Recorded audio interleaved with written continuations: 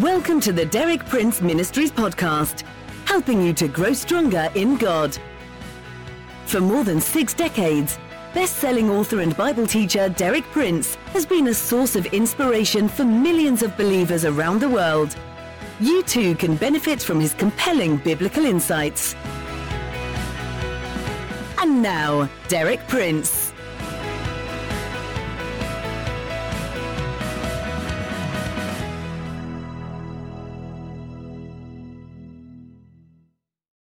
Our starting point for this theme, Progress to Perfection, was the command given by Jesus to his disciples in Matthew 5:48.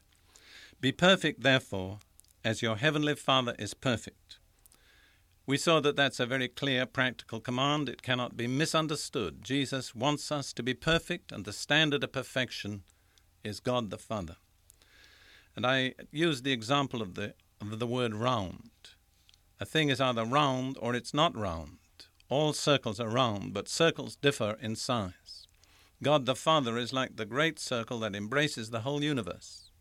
You and I can be just tiny little circles, but perfectly round, perfect, each in our own appointed place. Yesterday we looked at the example of the Apostle Paul, as he himself states the purpose and motivation of his life in Philippians 3:12 through 14. Not that I have already obtained it, or have already become perfect, but I press on in order that I may lay hold of that for which also I was laid hold of by Christ Jesus.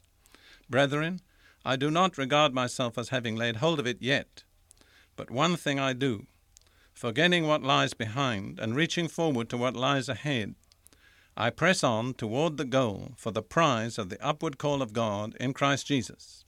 So there's Paul's life, purpose, and motivation stated. He's pressing on to become perfect, to lay hold of that for which he was laid hold of by Christ Jesus. You see, the initiative was with Jesus, but the response has to be with us. And I pointed out that the real essence of Paul's ability to achieve this was his wholehearted commitment to God. Today we're going to turn to the words of another of the outstanding characters of the New Testament, the Apostle Peter. In his own characteristic language, Peter sets out for us very clearly the goal of our Christian life. But he also states 7 successive steps that we must take to attain this goal. I'm going to read to you from 2 Peter chapter 1, verses 4 through 7. Peter is speaking about all that God has provided for us through our relationship to him in Jesus Christ.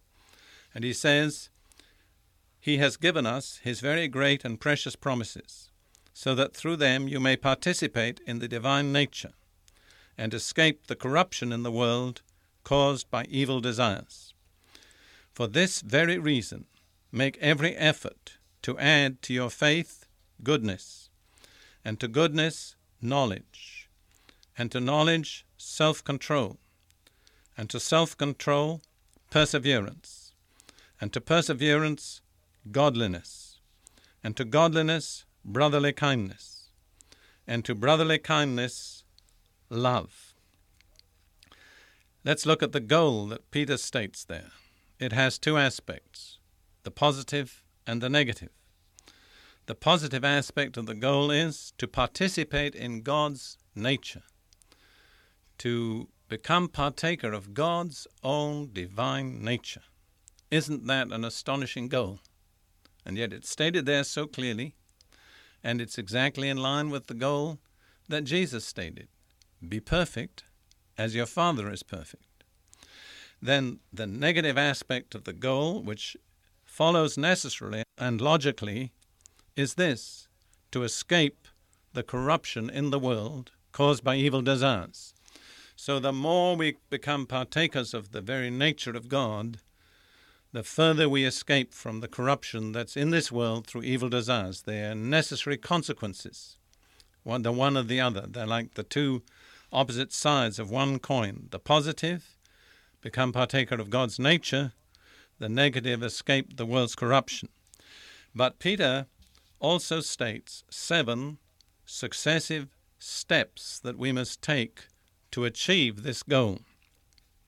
And I want to read them to you again, emphasizing them. He says, For this reason, make every effort. In other words, it's going to require real application on our part. Add to your faith goodness. We start with faith. The first step is goodness. To goodness, knowledge. To knowledge, self-control. To self-control, perseverance. To perseverance, godliness. To godliness, brotherly kindness. To brotherly kindness, love. So there are the successive practical steps toward the achievement of our goal of perfection. The starting point is faith. The 7 successive steps that follow from faith are 1. Goodness, 2. Knowledge, 3. Self-control, 4. Perseverance, 5. Godliness, 6. Brotherly kindness, and 7. Love. Now it's my intention this week and also continuing on to next week to analyze in a very practical way for you what is involved in taking each of those 7 steps. I'm going to try to break it down in such a way that this seemingly unattainable goal of perfection becomes something real which we can attain if we take the steps that God has prescribed. Let's just look at those steps once more. We start with faith, and we add to it goodness, knowledge, self-control, perseverance, godliness, brotherly kindness, and love.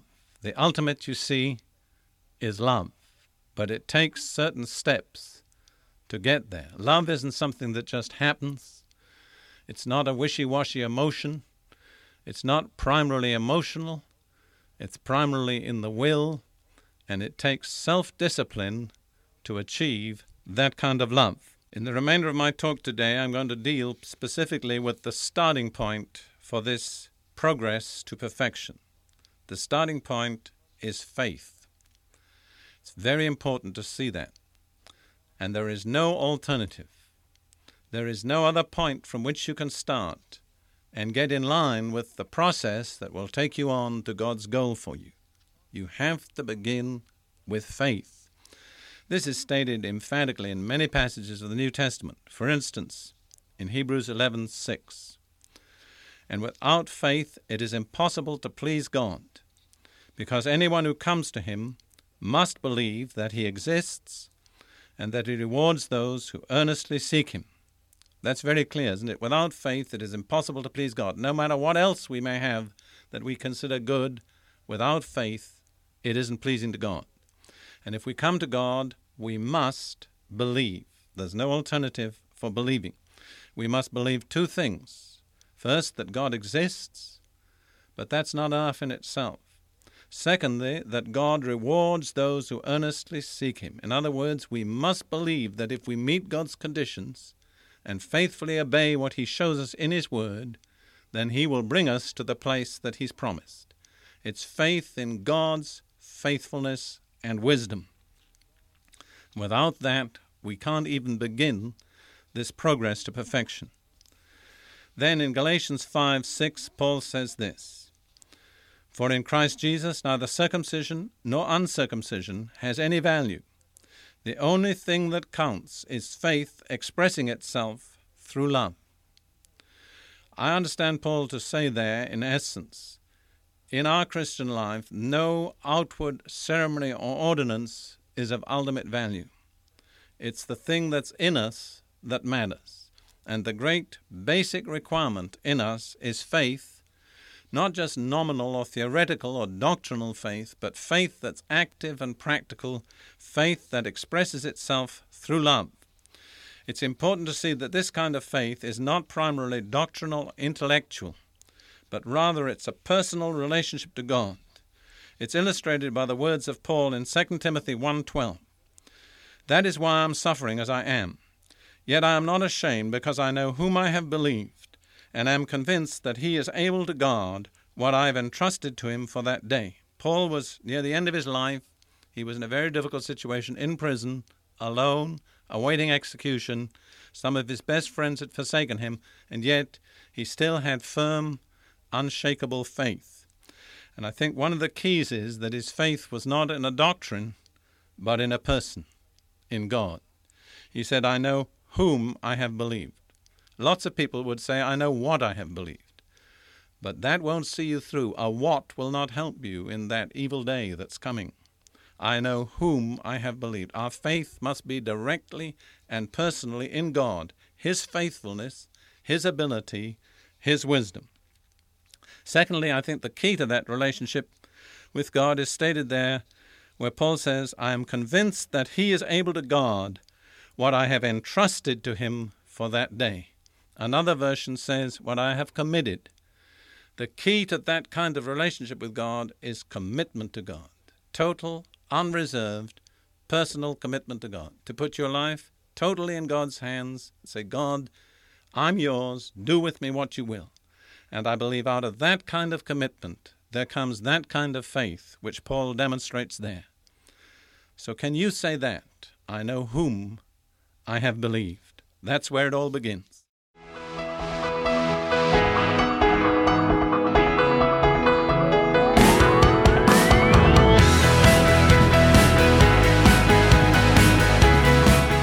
Thank you for listening. For more inspiring teaching, visit our website at dpmuk.org/podcast and like our page at facebook.com/dpmuk to join our online community. Derek Prince, teaching you can trust.